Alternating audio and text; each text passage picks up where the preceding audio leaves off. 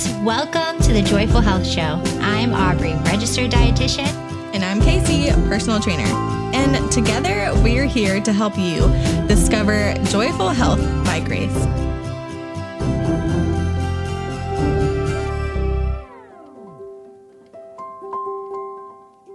Hi, everyone, and welcome to this week's episode of the Joyful Health Show. This week, we have the privilege of speaking with Dr. Stephanie Reinold about the common question, which is, why do I keep eating emotionally and how do I stop? So we're so happy you're here, Dr. Reinold. Welcome. Thank you for having me. I'm so happy to be here. Yes. So for our listeners who may not know Dr. Reinold yet, Dr. Stephanie Reinold is a board certified psychiatrist, a women's mental health expert, eating disorder specialist, and host of the podcast, It's Not About the Food. Her mission is to help women uncover why they struggle with food and their bodies, because it's not about the food. She helps you look beyond the surface and think deeper in order to cure lifelong struggles. She runs a private psychiatry practice outside of Austin, Texas, where she resides with her husband and 3 kids. So welcome, Stephanie. We are so excited to hear from you. Maybe you can tell us a little bit about how you got started. Maybe start with your struggle. Maybe it was a personal struggle or a career struggle in this topic, how God met you and what you do as a result. Yeah. You know, in a lot of ways, I think my story is much like many people's story. And in a lot of ways, each of us have our own unique spin on things. But, I grew up in the South. I grew up in Texas, a pretty, normal, average Christian family.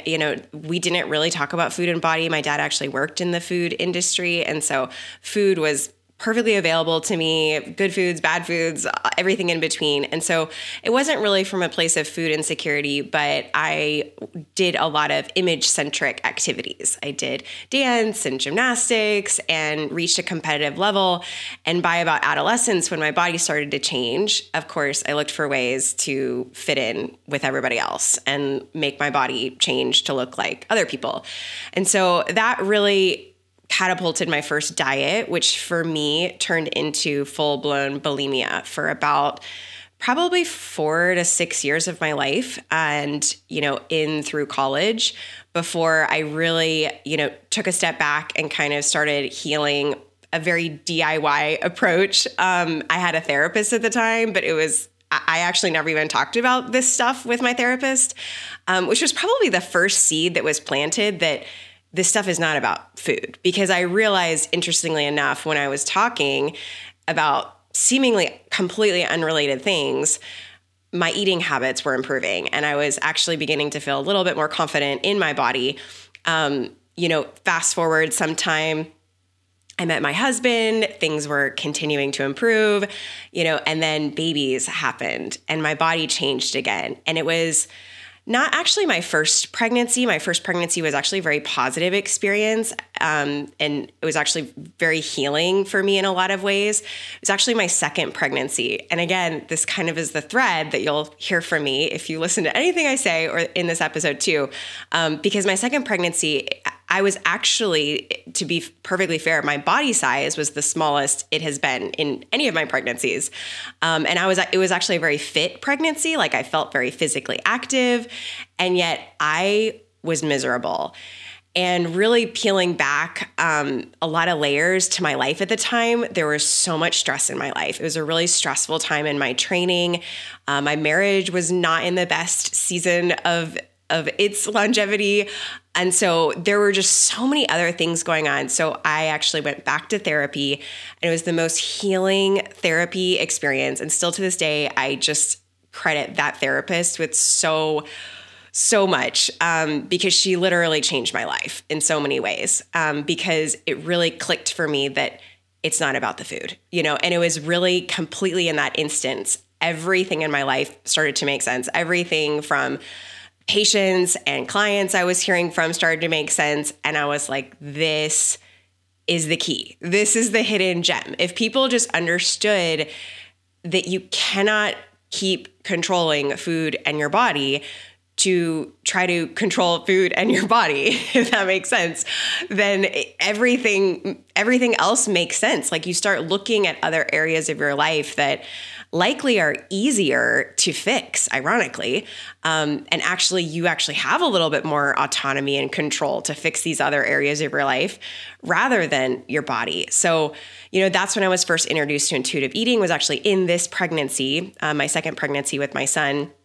And, I went down health at every size rabbit hole and everything in between. And, I kind of swung the pendulum and all maybe to the other side a little too extreme for a while. And then I've sort of found more of a sweet spot, I think, when God met me in it and kind of helped me understand grace to everything. And that was a piece that, although intuitive eating and health at every size were so pivotal in my professional journey in really understanding a weight neutral approach with my clients and my patients, I found it actually a little bit triggering in different ways. And so I've now kind of found a little bit more balance in just understanding there's grace to be had wherever you're at in this journey, whether you are still dieting, whether you are, gaining weight in the process of healing, wherever you're at, there is grace to be had. So that's really just what I want people to know. And that was kind of my story.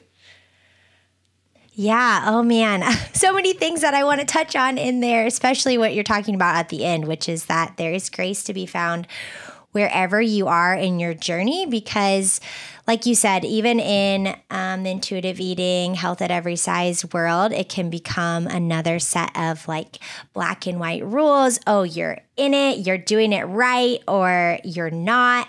And we definitely know that's not the case. So we know that God has each of us on our own journeys, and He has grace for us no matter where we're at. So Dr. Reinold, I want you to share a little bit for someone who feels like I cannot give myself permission to eat the food because I emotionally eat. I come home every night and I just sit and I binge on whatever it is, chips in front of the TV. And I know that if I give myself permission and I let go, that I'm going to spiral out of control. Can you speak to that person just about that term emotional eating, and maybe what are some of the food and, like you said, non-food things that might be behind it? Yeah, gosh, such a loaded topic, first of all. Such a loaded topic. I don't really actually know where to start. We'll start here. So there's two things that I really consider just off the bat, anybody I'm working with. One is safety, feeling safe and comfortable in whatever steps that you're taking in healing, in therapeutic work. I feel like we don't spend enough time around safety and feeling safe. So many of us have a trauma history. I mean, I didn't even think that I had a really traumatic life until I got into therapy and realized there were so many traumatic triggers that were around food in my body, and a lot of times, from childhood, the eating table is a very emotional place. And so even if it's not trauma, like we think about, like sexual assault or war trauma or something, it's traumatic in the sense that it causes chaos in our lives, it causes chaos in our emotions. And so kind of understanding what feels safe. If you truly do not feel safe going all in, whatever all in means for you. And that'll be my second point which is expectations, kind of managing that. But, if you don't feel safe with that, what do you feel safe with? Do you feel safe taking maybe a single portion size of Lay's potato chips, if that was, say, a very triggering food for you in the past? Or maybe you feel safe eating with other people, or maybe you don't feel safe eating with other people. Maybe you feel safer on your own. Wherever you're at in your journey, you have to feel safe about what you're doing, or you're never going to keep doing it. It's going to feel, that fight or flight mechanism in your brain is going to kick in every single time you try to do this work. And it's going to feel very, very, very uncomfortable, and not a good discomfort that leads us to that next chapter of our healing journey. A really bad discomfort that probably causes regression, and maybe even catapults us deeper into diet culture. So I always recommend working with some kind of professional. This day and age, you can find any kind of coach online. You can find a dietitian locally. You can find a therapist. Like, honestly, it doesn't even matter the credentials, but I do recommend probably talking with somebody even one time for a consultation, because they'll kind of help you gauge this safety measure. Because so many of us, we're so used to kind of ignoring that hunger, fullness, ignoring our body. So we don't trust ourselves. So these are really deep issues that really come back to us not feeling safe in our body. And so when I hear that, this fear of like, well, I just can't trust myself around food, or I'm just going to I hear you are so afraid. Like, this clearly doesn't feel safe for you. So what can feel safe? So that'd be my first thing up front. Everything is about safety. Secondly, let's kind of manage your expectations. Are you expecting that you're going to be able to just all of a sudden have all of this, quote unquote junk food in your house that previously you had restricted for, years, decades of your life, and be fully confident and comfortable around that food? Well, that's not a realistic expectation, right? Just like I wouldn't expect someone who never runs to just tomorrow run a marathon. This is a muscle to work out in your brain, just like if you were lifting weights or training for a marathon or, working towards something really big, and so a lot of it is about managing expectations and making sure you feel safe with the steps that you are taking. Yeah, that's really helpful. I think those are some really structured, to me, order makes me feel safe. And so you talked about, like, when I hear someone say this around food, I hear I'm afraid.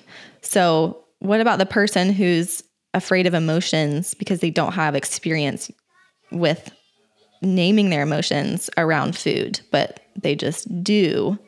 How can that person maybe walk more into those emotions safely? I know you've already talked about those steps as far as like feeling safe, finding that safe space, managing expectations, and working with a professional.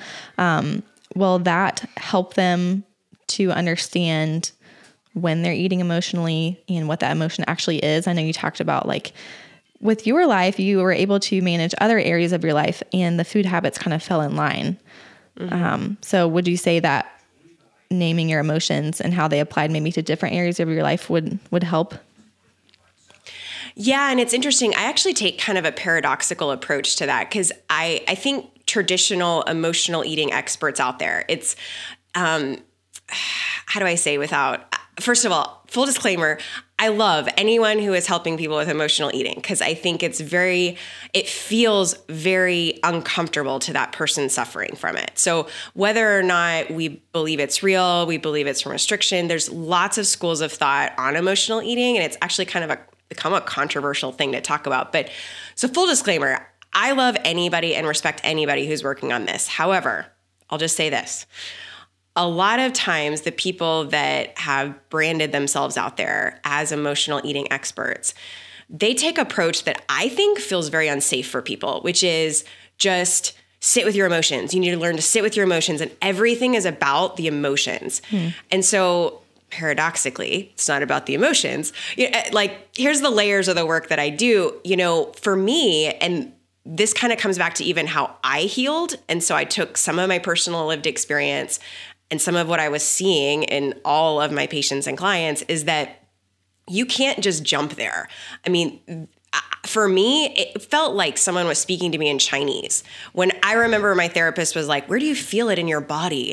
And I'm like, "I have no idea what you're talking about." Like, I was so, literally, I was like, this lady's crazy. And I mean, this is the therapist that helped me so much. So I love her. But literally in some of those first sessions, I had no idea what she was talking about. So if that is you, totally you're in the right place, okay? Because we've suppressed emotions for decades. Sometimes, our childhood, it's even how we raise our kids. There's so many layers to this about why people suppress emotions, but we know that we do, right? Because they're uncomfortable, because we don't like to feel uncomfortable. And that's the whole job of our brain to keep us safe and make us be comfortable. So I actually take a paradoxical approach, which is actually looking at other areas of your life from a very intellectual, thought-based place. And so it's a little bit easier to sit with emotions when it doesn't have anything to do with food.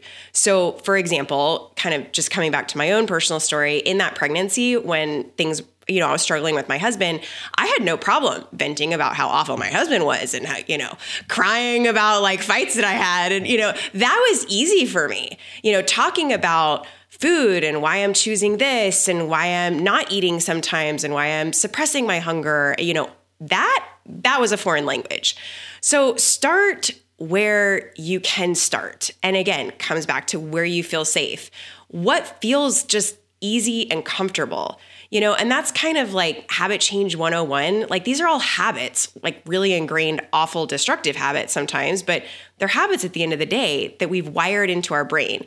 So that would actually be kind of paradoxically the first step I would take is let's look at some other areas of your life right now. Because I'm telling you, 10 out of 10 times when someone is struggling with food, there is some area of their life that they are struggling with. And they're using food as this easy safety net because they're avoiding this other problem in their life. And usually those other problems, whether it's money, issues with your family, issues with your kids, your spouses, maybe it's like a spiritual crisis you're going through. Maybe it's just personal identity issues. Maybe it's your career. Those are going to be so much easier to talk about and vent about than food stuff. So actually starting in the reverse place, ironically, it helps you then just be more mindful in general with your life and also around food. And so then it's not uncommon, weeks, months down the road, you've kind of given the foundation of how to process things that you're avoiding. So then when you bring it up around, why am I compulsively eating in this period of time? Or why do I just keep snacking at this time of day? Or, I'm not even hungry. Why do I keep eating off of my plate? It's so much easier at that point in time. Yeah. Oh, it's almost like then the food behaviors can just become sort of a signal to something else is going on that I need to address or maybe that I'm avoiding. It's funny because I don't remember where Casey and I are having this conversation. With another podcast guest and talking about how can we get this message out to people? How can we talk about these things with the church and with people? And she kind of told us, people, when they hear the word like dietitian or body image, like they run. They don't want to have to do with that conversation.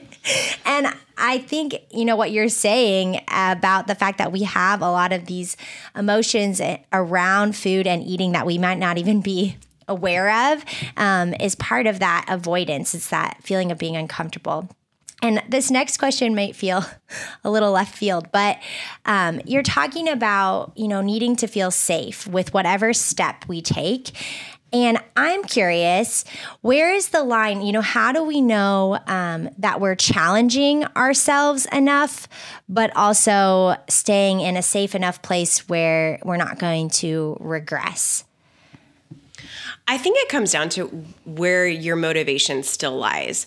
If you're not feeling safe, your motivation is really quickly you're not going to trust the process. And so your motivation is now going to be back to diet culture, and that's okay. I mean, I think that's part of it too. It's so common to like kind of dip your toe into the non-diet world and then go back to dieting and dip your toe in and go back. And that's okay. And I think we should actually normalize that a little bit. That's perfectly okay. In fact, I actually usually expect that as part of the journey. But I think that also tells me, okay, this person just doesn't feel safe in this place yet. And maybe there's lots of reasons for that. Maybe they're just not ready emotionally. They just don't have the capacity to kind of take on this place. But also you're going to see if someone's still very motivated or still trusting the process.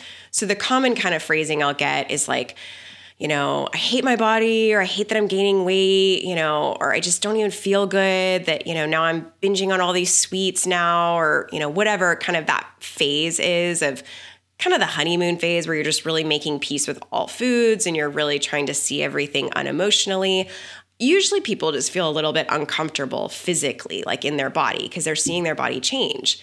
So that's when people feel the most uncomfortable in their body physically. But usually people still have motivation to continue the process. Like they're still excited about the journey. They still see the end game, which is freedom, truly, and grace. And people still kind of believe in it. If they're losing that belief, that tells me, okay, maybe we're just not ready. Yeah, I think that's so important is to see the entire process. I remember reading a scripture that talked about that we are being perfected. And that word meant like extending, and they referenced a telescope as far as like it's short, but the farther you extend it, the more you can see. And so I compare that to our timeline of like the more that we walk, the better perspective that we have. And so maybe I know you've mentioned grace and how, you swung in both pendulums of the intuitive eating and the other side of it. So how does grace fit in there for the person who's frustrated with their journey of emotional eating? They feel like they're sliding back, they're angry with themselves, and then they feel guilty. Where does God's grace fit in there? And do you have any encouragement from your own story that you can give them hope for where they are? Yeah, I feel like people end up putting rules on intuitive eating too. So like, for example, I remember hearing, from a client years ago, and she was like, I still know that I feel good when I eat these kind of foods and when I drink this much water in a day. Is it wrong to kind of have those as guidelines? And I was like, no. I mean, if you know that and you kind of maybe just need a little bit of accountability to tell yourself, because some people's brains are a little bit more analytical in that way, and they need to say, I need to eat vegetables with my lunch and dinner in order for me to feel good, or I need to, not probably have just sugar and carbs for breakfast, or else I'm going to crash, and unfortunately, I feel like in the intuitive eating, some of the non-diet world, people are like, no, that's still a diet. You're still in diet culture. And I used to be that way, I think, when I was first coming into it, because technically, I mean, I do think if you're truly making rules and it's so much rigidity in your brain that say like you're never able to have a cinnamon roll for breakfast, like even on vacation or even on your honeymoon or something, because, oh my gosh, you're going to feel awful. Well, there's a time and a place for like pleasure and joy, and God wants us to have pleasure and joy in our lives too. So there's grace to be had on the rigid mentality front, regardless if that rigidity is coming from actual diets or if that rigidity is coming from intuitive eating. Jesus Christ did not live his life in a rigid manner. He lived his life very convicted and very, he had very strong opinions because that's the truth. So it's one thing to know the truth and then to also live your life with some flexibility. So I even like some of the words like flexible eating a little bit better because, I mean, for example, like I can't always eat exactly what my kids eat, and I remember when I was first coming into the intuitive eating world, people are like, I just always ate different from my kids. And here's the funny thing, fast forward, me and my husband eat kind of differently from my kids too, because I just know they have different flavor profiles in their brain and their taste buds, and they're not going to eat the exact same thing I will, So I no longer see that as diet mentality, like I think the reject the diet mentality, of intuitive eating gets really black and white with people.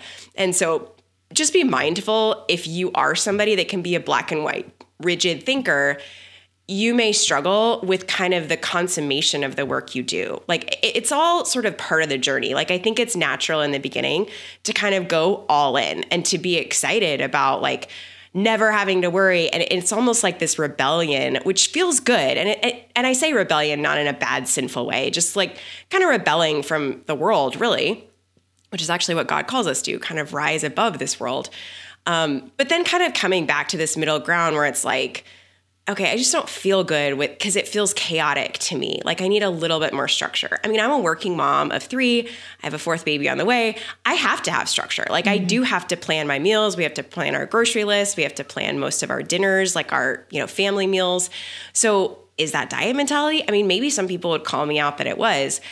I've found grace that God's grace covers everything. I mean, my goodness, like I can't plan a dinner for my family without it being diet mentality. You know what I'm saying? It gets a little bit almost bizarre at times. And that's just the extreme rigid thinking.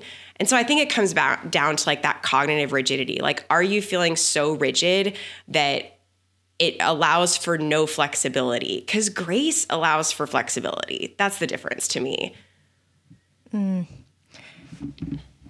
That's so helpful, because I think just that mindset of, are you feeling rigid, or do you have room for flexibility? And just picturing Jesus and how he lived his life convicted, but he also lived his life just following every word of the Father, or every, leading of the Spirit. And he didn't know, which I think is... or, we don't know where we're going next. Like God knows where he's leading us next. And with diet mentality, or even with like super strict, like following intuitive eating, whatever form of eating you're trying to follow a system with, we're trying to effectively know where we're going next. Like we're trying to figure out every move of our lives and control it. And that's not the picture of surrender and following Christ. And so I think even just having that as a filter of like how you're eating and how you're viewing food, is it this tight grip thing, whether it's intuitive eating or not, or is it a surrender, one meal at a time, one day at a time? So I love that. So, okay, I wish we could talk to you for forever. I'm like, can I have a session with you? But also, we want to make sure that people, if they do want to have a session with you or with one of your staff, that they know where to connect with you. So could you share, where we can find you, and then also any resources you have for the audience? Yeah, you can go to my website, StephanieReinaldMD.com. That's a good umbrella for everything. If you are interested in actual more patient or one-on-one kind of services, my professional site is WholeheartedPsychiatry.com. And I do have a free mini class. It's called So What's It About? So if you want to walk through actually my process of how I kind of help you uncover, what's it about? What's really going on? That's at StephanieReinaldMD.com/free mini class. Awesome. Thank you so much. This is just so helpful. And I think for the person who has a lot of emotions right now, this verse also came up for me as you were talking, was the Philippians 1:6. He says, I am sure of this, that he who began a good work in you will bring it to completion at the day of Jesus Christ. So being able to hear your story, where you are now, how you say grace covers all things, such a comfort for our readers. So if you wouldn't mind, if there's anything else you want to add, and then just like leave our listeners with and pray for them as well. Yeah. The last thing I just want to leave you with is emotions are not bad. Emotions like food are not good or bad. I feel like in a lot of Christian circles, we sort of view emotions as just bad, or we've gotten this pop culture kind of image of a woman that's so emotional, and it's just kind of taken on this negative tone. I mean, God made us with emotions. He himself had emotions. We shouldn't be afraid to express emotions, even anger for us women. There's no emotion that's good, no emotion that's bad. Now, could it be driven from a sinful thought or sinful flesh? Of course, because that's all of us. But that's up for discernment with the Holy Spirit, But emotions by themselves exist because we are human beings. And so I think sometimes that holds us back because we think that somehow that's just bad, kind of like the whole flesh is just bad, like our body is just bad. Our emotions are part of our brain. There's literally parts of our brain for different emotions, and God created our brain. So God created emotions. And, if he didn't want us to have emotions, we wouldn't have emotions.